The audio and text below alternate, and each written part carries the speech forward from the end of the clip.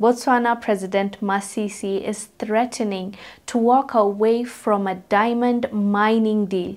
He wants to walk away from the industry giant De Beers unless the firm offers better terms. Under the current deal, which expires in June, Botswana, Africa's largest diamond producer, is entitled to purchase up to 25% of the stones mined in a joint venture. And just a few years ago, they were just getting 10% from their own diamond.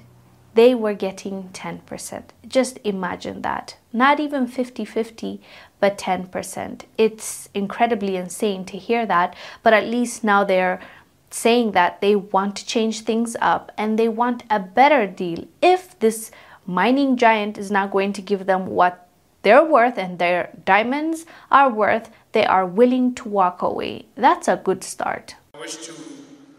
Botswana's President Mokgweetsi Masisi warned Sunday that his country could sever ties with diamond giant De Beers if talks to renegotiate a sales agreement prove unfavorable for his country. Botswana and De Beers have been trying to reach a new sales agreement since 2021, but talks have made little headway. Masisi's remarks, made at a rally of his ruling Botswana Democratic Party near the capital Gaborone, signal his country's frustrations with De Beers.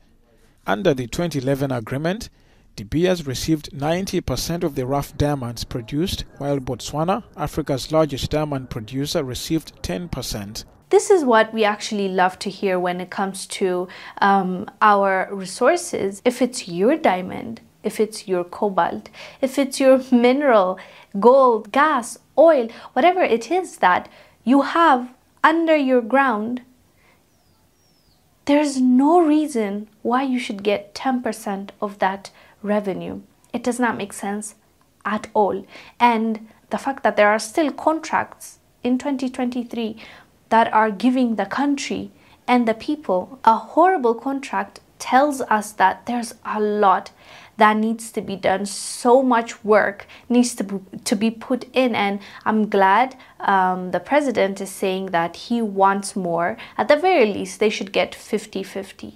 That's at the very least. But more than that, I believe African countries should focus on refining, manufacturing, and making sure that that product doesn't leave their country as a raw material. They have to add value in order for them to get more money, to sell it, to export it. We need to look at the bigger picture. We've struggled for so long. We've lost so much money and so many minerals for just no good reason. So I think it's about time that we start thinking about what we're worth so that we can demand for that and change the circumstance of our people.